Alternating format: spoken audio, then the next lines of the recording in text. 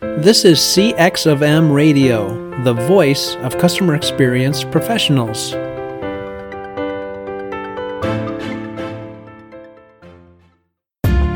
Welcome to another episode of Press 1 for Nick. Your host, Nick Glimsdahl, is the Director of Contact Center Solutions at VDS.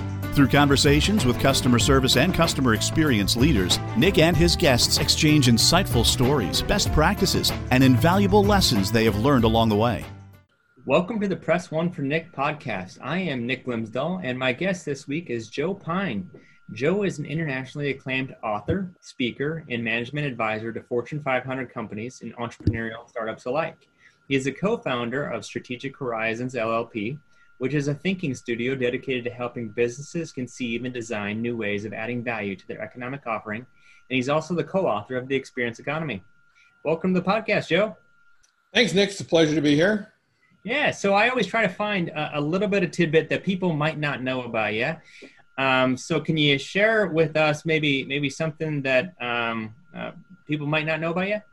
Well, people might not know that as of 9 months ago, I became a grandfather. So my wife and I have a beautiful little baby grandson, Luke Joseph Pankratz. That's just adorable. That's awesome. Yeah, we talked about it just briefly at the very end there, but I feel like that is the ideal scenario is to be a grandfather, and you get to feed him as much candy and run around and give him all the nice breakfast and then say, here you go, hand him off to the parents and say, best of luck. That's right. I'm not at the candy feed stage, but I get him handed back when like he poops his diaper. It's like, okay, here you go. It sounds like a perfect scenario. But so going back to, you obviously wrote a very successful book called The Experience Economy. What made you write that book? Well, it was a book that had to be written. That's number one. I eventually figured out that my purpose in business is to figure out what's going on in the world of business, and then develop frameworks that first describe what's happening and then prescribe what companies should do about it. Yeah. And I did that first with mass customization, which actually came out in October of 1992, an extension of my thesis on the subject at MIT. And from there, I discovered the experience economy by recognizing that customizing a good automatically turns it into a service, and customizing a service turns it into an experience because it's done just so appropriate for a person, it makes them go, wow, and creates a memorable event. So once I discovered that, I knew, which was late 93 or early 94, I knew that, there was a book there and that it had to be written, that you could, once you see that, you can see it everywhere. It's a lens. Even way back then, you could see, people told me I'm so forward thinking. And I said, no, once you know it, you see it. Whatever you learn about it, right? Whether it was in 93, whether it was in 99 when we came out with the book, whether it was in, 2000, 2010 or now, it once you see it, it's like, yes, of course, I understand that. Yeah, it almost like, every time that I buy another vehicle, I'm always, and let's say it's a blue Honda, I look around and I see blue Hondas everywhere. Right, exactly. That's the same effect. You now are aware of your surroundings, and you're like, hey, there seems like there's a pain point for the experience. Like, how do we improve that? So I would 100% agree that I am constantly on the lookout of ways to improve experience and what the experience economy is. So from your definition, what is the experience economy? Well, the important thing to understand is that experiences are a distinct economic offering. Right? As distinct from services as services are from goods, and goods are from commodities. Mm-hmm. Right? So we've had thus far we got these four distinct levels of value, each one with their own economy. The agrarian economy based on commodities that lasts for millennia.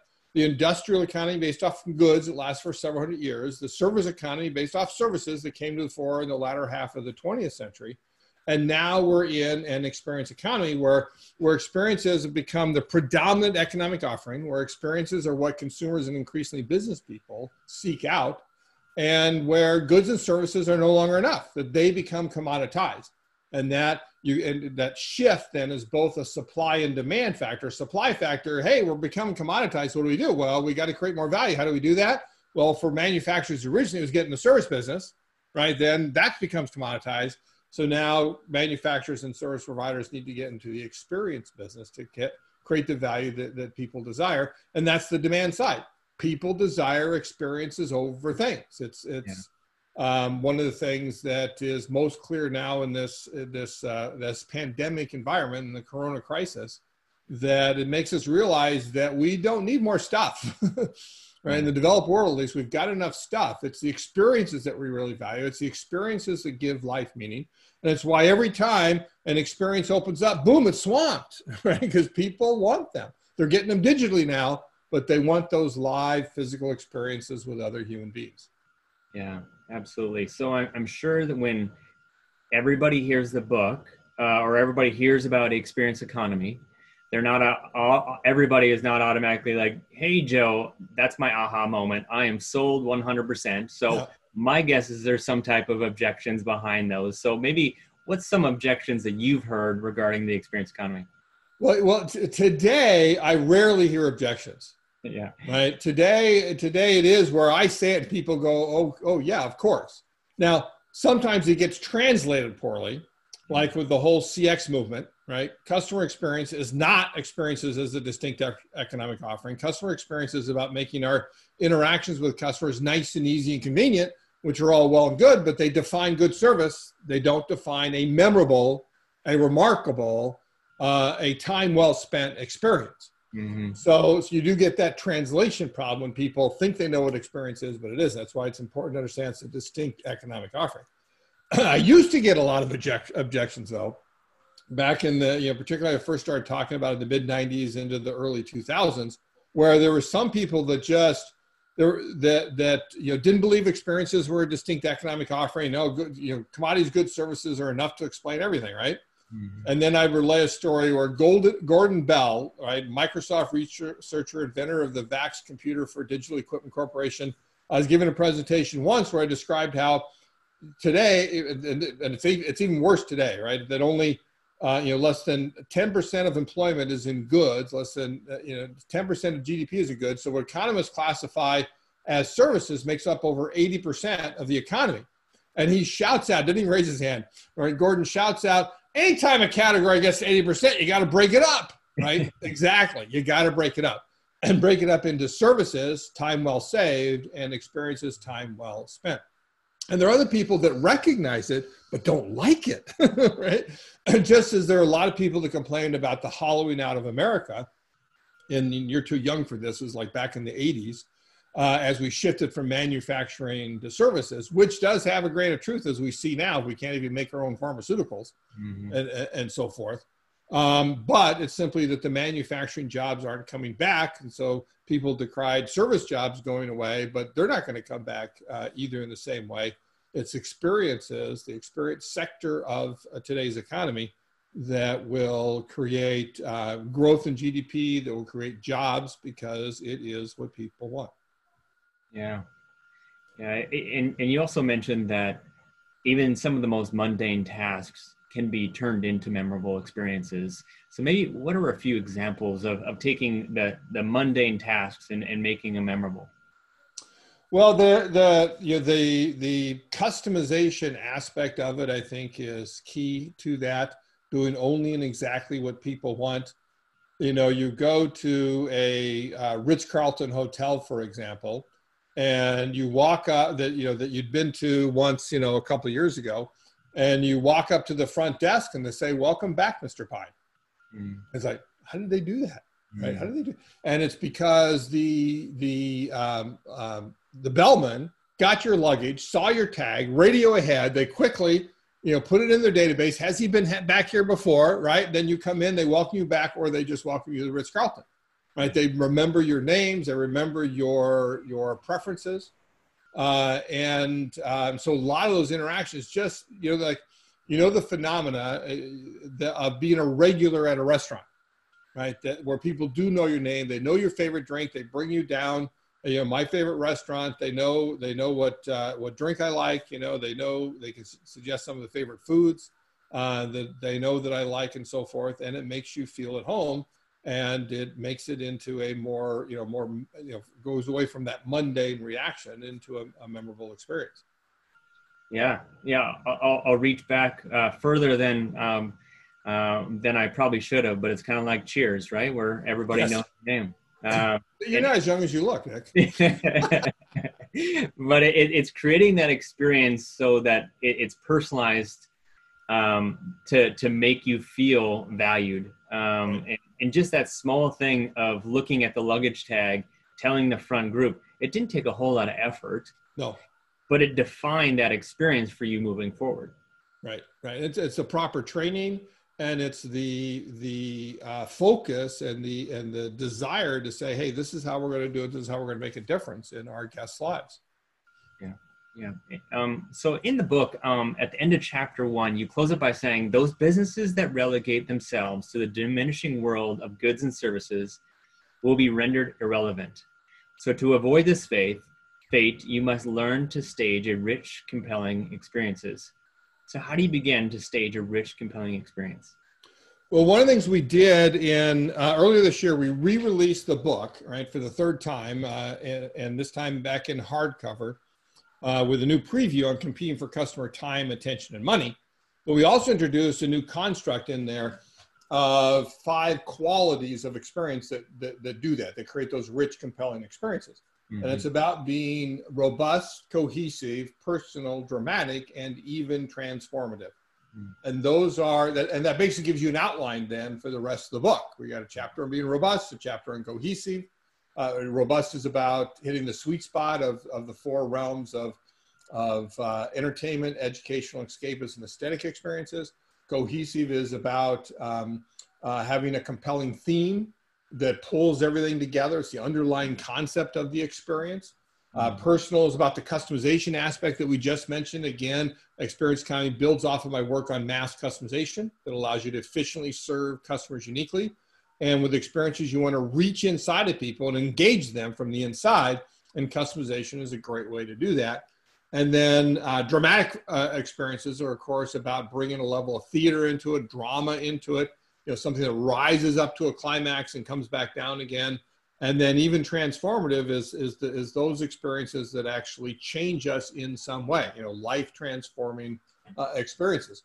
So if you can design around these 5 qualities of an experience, then you can't help but be rich and compelling. You can't help but be engaging and provide time well spent. Yeah. So the easiest thing to do is just follow your book verbatim and line by line, and don't screw up and don't blink, because it sounds easy, but it just going through that process, but it's very difficult.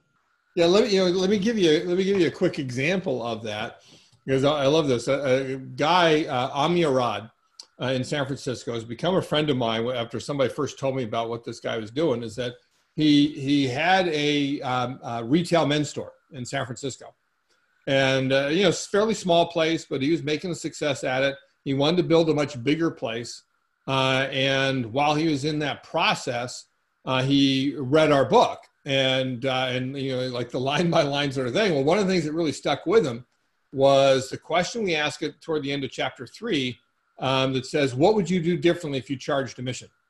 Because charging admission economically turns it into an experience. Charging for time, many companies give away the next level of value, give away experiences, better sell the goods and services, but you want to economically be in the experience business, you got to charge admission fee, membership fee, a per play fee, or other ways of charging for time. And he it really stuck in his craw. He's like, how can I charge admission to a men's store? That doesn't gonna work. I want him to come in and buy stuff. But he kept thinking about it, and he finally hit upon the idea about creating a club. That in addition to the men's store, he'd create a club. And he prototyped it. He told me this. I couldn't believe this. He prototyped this. He said, well, like a conference room in the back. I got a plain wooden table in there. I got some drinks and Wi-Fi, and it just started charging, some bucks a month for people. And people wanted to do it. He said they liked the respite from their day. If they're a company that really identified a person that really identified with Wingtip, then they said, wow, I want to belong to Wingtip. That's one of the key things about membership. And so it gave them the confidence that they could do that writ large. And he leased out the bottom 2 floors of the old Bank of Italy building across from the Transamerica building and created the Wingtip store. And then the top 2 floors of the Wingtip Club with an admission, with a membership fee of at the highest level is $3,000 plus $200 per month. Tremendous success, right? Wow. I'm going to be thinking about that for the rest of the day now on looking into organizations and how to find ways to get them to charge a mission, but what type of value do you need to bring to do that? But you mentioned you talk about variety and customization. You talked about customization just on the previous question, but what's the difference between the two? And I'll pause on that, and then I have a follow-up question. All right. Well, I will say this. When we wrote the Experience Economy in 1999, there's nothing we got wrong. Right now, some exemplars didn't make it, which you expect in any time of innovation, and not every company is going to make it. Yep. When we updated in 2011, we didn't have to change anything. We added new frameworks, new ideas, and so on, including the charging emission framework. Yep. And then now in 2020 with the new book, again, nothing has changed. We've only added to it new concepts, such as this time model of time well saved, time well spent, and so forth. But that's not true in my book, Mass Customization. Mass Customization, I got some stuff wrong. And one of them was this I didn't make a distinction between variety and customization. That partly because they had all this data that showed that in many industries, variety was increasing, right? Therefore, I could show that, so the logical conclusion would continue to increase until you get to customization. What I didn't realize was variety is a mass producer's last-ditch attempt to be able to save his old paradigm, his old way of mass producing, still putting things in inventory in advance, instead of shifting to mass customization, doing things on demand, right? And so that's the difference. Variety is in inventory. You may have lots of choices, but it's still finished good in inventory or a finished activity that we can do as a service. And obviously experiences can have variety as well. But it's only customization when you're changing it based on this individual customer, right? The customer goes in customization and doing that on demand, right? In response to what the customer wants, or like Ritz-Carlton case, you don't necessarily ask them what they want. You just figure out what they want and you respond to them accordingly. So that's the standard difference between the two. And variety still doesn't work. It's customization that we need to shift to. Yeah. So can you find a way to customize for every single customer? Absolutely. Absolutely. The key to low cost, high volume, efficient customization is modularity, right? That you design your offerings like Lego building bricks. And what can you build with Legos? Anything. Anything, right? Anything you want. Why? Because you have a large number of modules, different sizes, different shapes, different colors, and a simple and elegant linkage system for snapping them together. And that's what modularity is, modules plus linkage system. So if we design our offerings like Lego building bricks, we simply pick different bricks for different customers, and we can give everybody exactly what they want at a price they're willing to pay.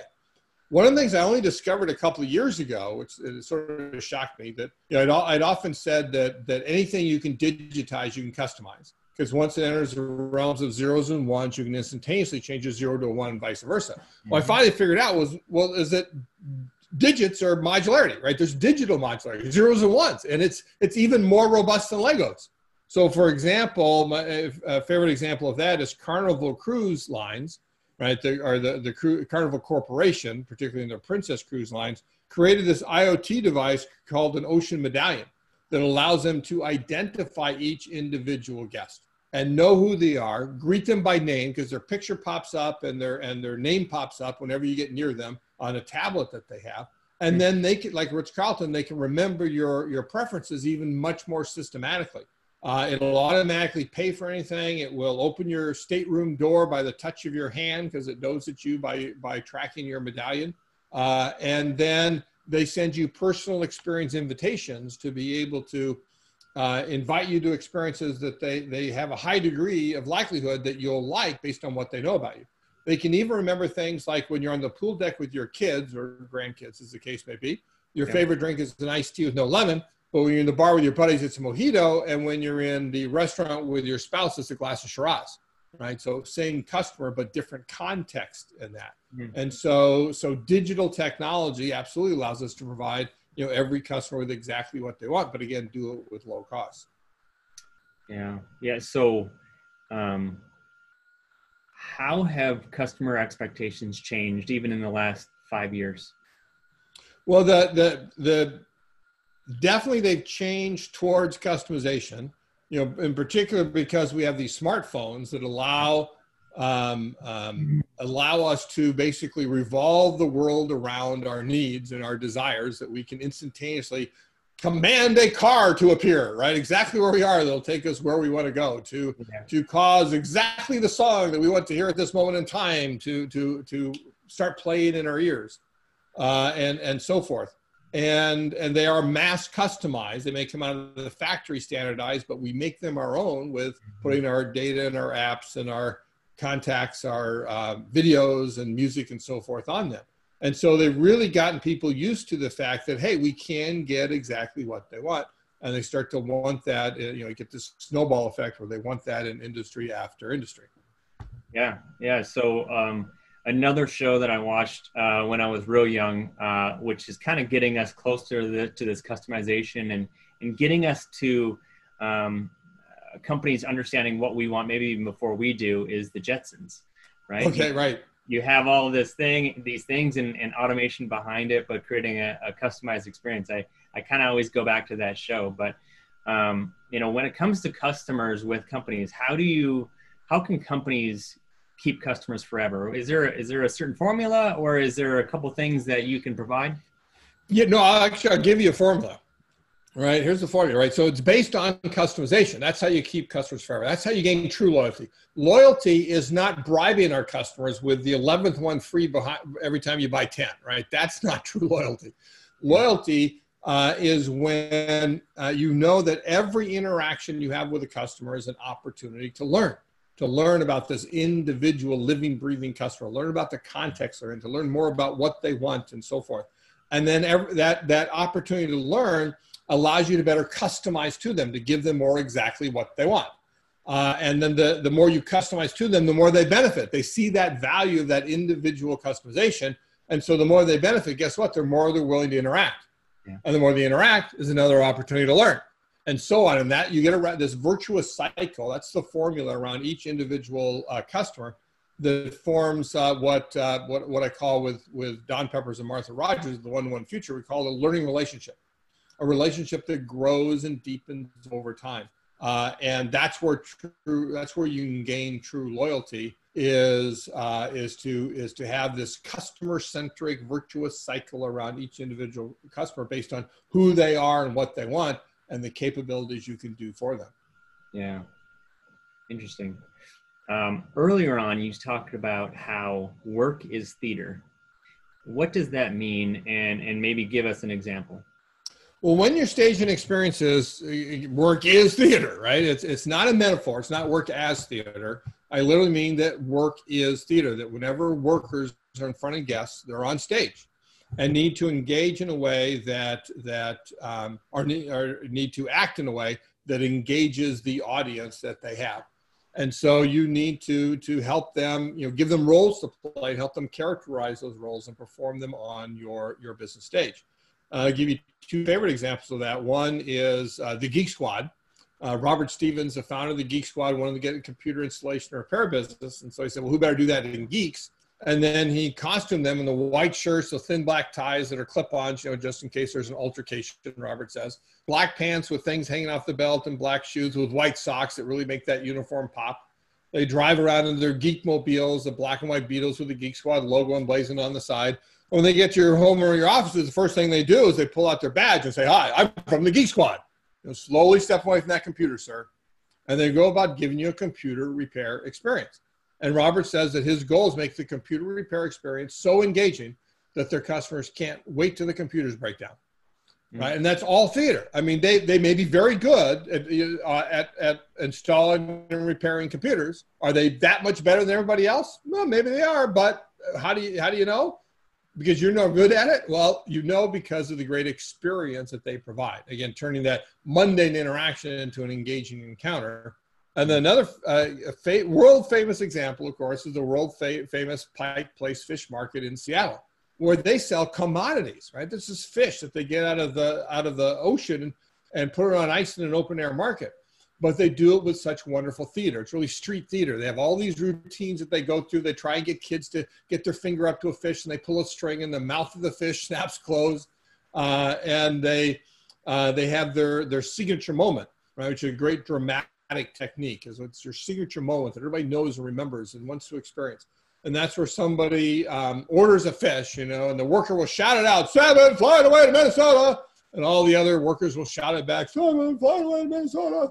And then they'll throw that salmon 15, 20 feet across the counter where somebody catches it and then wraps it up and completes the transaction. Right? Wonderfully engaging, and it's there to service the selling of commodities. Wow. Yeah, it's interesting. Going through back to the Geek Squad, they could actually be not as good as the next person that doesn't provide the experience. But if that person that is better than them isn't memorable, they're not going to go back to them. Right. Who's that guy we had in here? Oh, I don't remember, but don't remember if it's a Geek Squad agent. Yeah. just go online and search for computer repair then, if that's right, exactly. And get AAA computer repair. Right. There you go. Yeah. So there's different forms of theater. Can you break those down for me? Sure. There's 4 forms of theater. So first there's improv. It's basically where you make it up as you go along. You think about the old show, Whose Line Is It Anyway? Which was a great, we're talking about all these old TV shows. Yeah. But, Whose Line Is It Anyway is all about, and I think it's still showing, but it's all about improv theater, that they don't know what's coming. They've got to be sharp on their feet and so forth and respond to anything that's out there. And then there's platform theater. And platform theater is like it's on a stage, on a raised platform, and you're saying the same lines all the time. And so here's where it's not a lot of customer interaction, but people are watching you work. You think about like in Krispy Kreme donut stores, you got that window and you can see them work. Well, they're on stage, right? They can't be picking their nose while they're making the donuts, for example, because they're on stage. Or CEO who's giving a talk to analysts and that. He doesn't want to improvise because that'll get him in trouble. He wants to say his lines, right? That's what platform theater is. Then there's matching theater, which is the province of film and TV, where you film different scenes at different times and it's all got to match together. And the business application there is think about companies that have a relationship with the customer. And sometimes it's in a retail place. Sometimes it's on the web. Sometimes it's email that's going back and forth. Sometimes it's a chat room. Sometimes they get a flyer or a catalog in the mail. All these things have to match. And there's so many companies that even to this day basically have websites and retail stores that are completely at odds with each other. Yeah. Right? One of the things I say to retailers in particular is like, if it makes sense for you to pay a salesperson to be in a retail store to talk to an individual customer, guess what? It makes sense for you to talk to individual customers online. What's with the chat box? If you're handling 11 chats or chat bots and that sort of thing, or no mechanism, or send us an email. No. Talk with them individually. And then all of that has to match. And then finally, there's street theater. And I actually mentioned that's a Pike Place. But, you go to any square in a large city and you have street theater. You've got flamethrowers and jugglers and acrobats and mimes and all this. And that's where you have a bunch of routines. Street theater is, in fact, mass customized theater. You have modules. They're called bits, right? And you perform a bit and they say, what next bit do I want to perform to get people to best put their money in the hat? As you lead up to your finale. So every performance is different. It's not like improv where they have technique, but they're making it up. It's like, which bit do I do at this time? Which Lego brick am I calling off the shelf at this time to be able to engage the audience? And almost being able to, in that specific instance, seeing the nonverbals or what people are responding to be able to adapt in that exact moment, right? To customize the next step. So whoever is the conductor in that moment, being able to switch and change, even if we're listening to a set of a band, if an organization or if a community of listeners is reacting to a certain thing, being able to switch in the moment for that next song. But I love exactly. You got to read the audience. Yeah. Yeah. So you believe eventually the experience economy will run its course, and you think it's going to be in the decades to come. And then there's something called the transformation economy will take over. So what is the transformation economy, and what needs to happen for the experience to run its course? Well, let me be clear that it's the experience economy that runs its course, just as the agrarian economy ran its course. We still have commodities, though. We still have people that have to work in commodity businesses, but it just takes fewer people, and you get fewer output, relative to GDP. Same with goods. It takes fewer people to produce manufactured goods. They're less and less a part of GDP. Services the same way. Experiences, that will happen as well as they become commoditized, which is basically the been there, done that effect, right? I've been there, done that, I have to do it again, right? Particularly if you're not refreshing the experience. I think themed restaurants are the first industry to commoditize themselves in that way. And so what's next, right? We're always asking what's next. And as customization is the antidote to commoditization. Commoditization is like the law of gravity. If you do nothing else, it'll drag you down year after year and you'll become commoditized. Customization lifts you up. You can't help but be differentiated, right? Which means not a commodity if you customize for individual customers. So what happens when you differentiate an experience? When you design an experience that is so appropriate for this particular person or business, exactly the experience that they need, that's where you can't help but turn to what we often call a life-transforming experience. An experience that changes us in some way, and that's a transformation. And that's, of course, what I meant earlier about even transformative, because not all experience stagers all experience stagers should be robust and cohesive and dramatic and personal, but not all of them have to be transformative, but eventually more and more will as experiences get commoditized. So transformations are where we go beyond time well spent to provide time well invested, that people gain compound interest and that pays dividends now and into the future. Transformations are fitness centers and healthcare and management consultants and coaches of all stripes. Any company that is there to help you achieve your aspirations, to guide you along a path that you want, is really in the transformation business, not the experience business. And in fact, it's hot on the heels, right? That in terms of GDP and employment, transformations is not very far behind experiences, particularly because healthcare is such a big part, sector of the economy, and that's partly because it's a transformation industry. So they'll both be growing now more and more into the future. Yeah, it's always interesting to see what's next and how to adapt, and how not just there's the opportunity of changing expectations, and then there's the opportunity of different stages going from experience economy to transformation economy, and then it's up to the company to decide, am I willing to change, and how much time or resources am I willing to invest to adapt to that next stage. So I could go on and ask another 30 questions regarding this book, but we only have so much time. But I wrap up every podcast with 2 questions. I'm going to ask you the first one, ask them both at the same time, but then I'm going to follow up with a statement because I think it's important. The first question is, what book or person has influenced you the most in the past year? And then the second one is, if you could leave a note to all the customer service and all the customer experience professionals, and it would reach everybody, what would it say? And what was it? I've had quite a few people already on so far, and I've had 2 people answer this, the what book or person has influenced you the most in the past year, and your book came up twice. Wow. So one was Jonathan Mackay. He's actually in Columbus, Ohio here, and runs a CX practice. And then there's another guy, Shep Hyken, who also recommended your book. So kudos to you, and you're doing something right. So I'm always interested and intrigued on what people are going to ask. Well, yeah. Well, I appreciate that. So, I mean, if I were to think about a book that came out in the past year, it would be The Age of Experiences, Harnessing Happiness to Build a New Economy by Benjamin Honeycutt, who's a professor at the University of Iowa. And I met him a couple of times. He was featured in the Atlantic a few years ago and talked about the experience economy, so I got to meet him. And it's a great book. They're really, very academic, but it extends what we're thinking about. brings in all the happiness stuff and how it relates to experiences. And he spends just as much time really on transformations as experiences, which is good.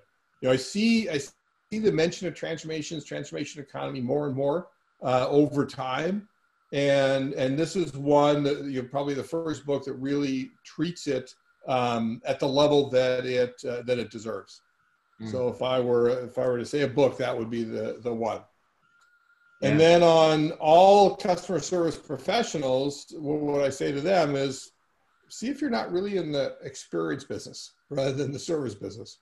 Again, you can turn any interaction you have with your customers, with guests, into an experience. You can turn the mundane into the memorable, and it first of all just takes that mindset that you are in the experience business. And if you have that mindset, then you'll be able to figure all of this out and make sure that you go beyond mere service to offer engaging experiences.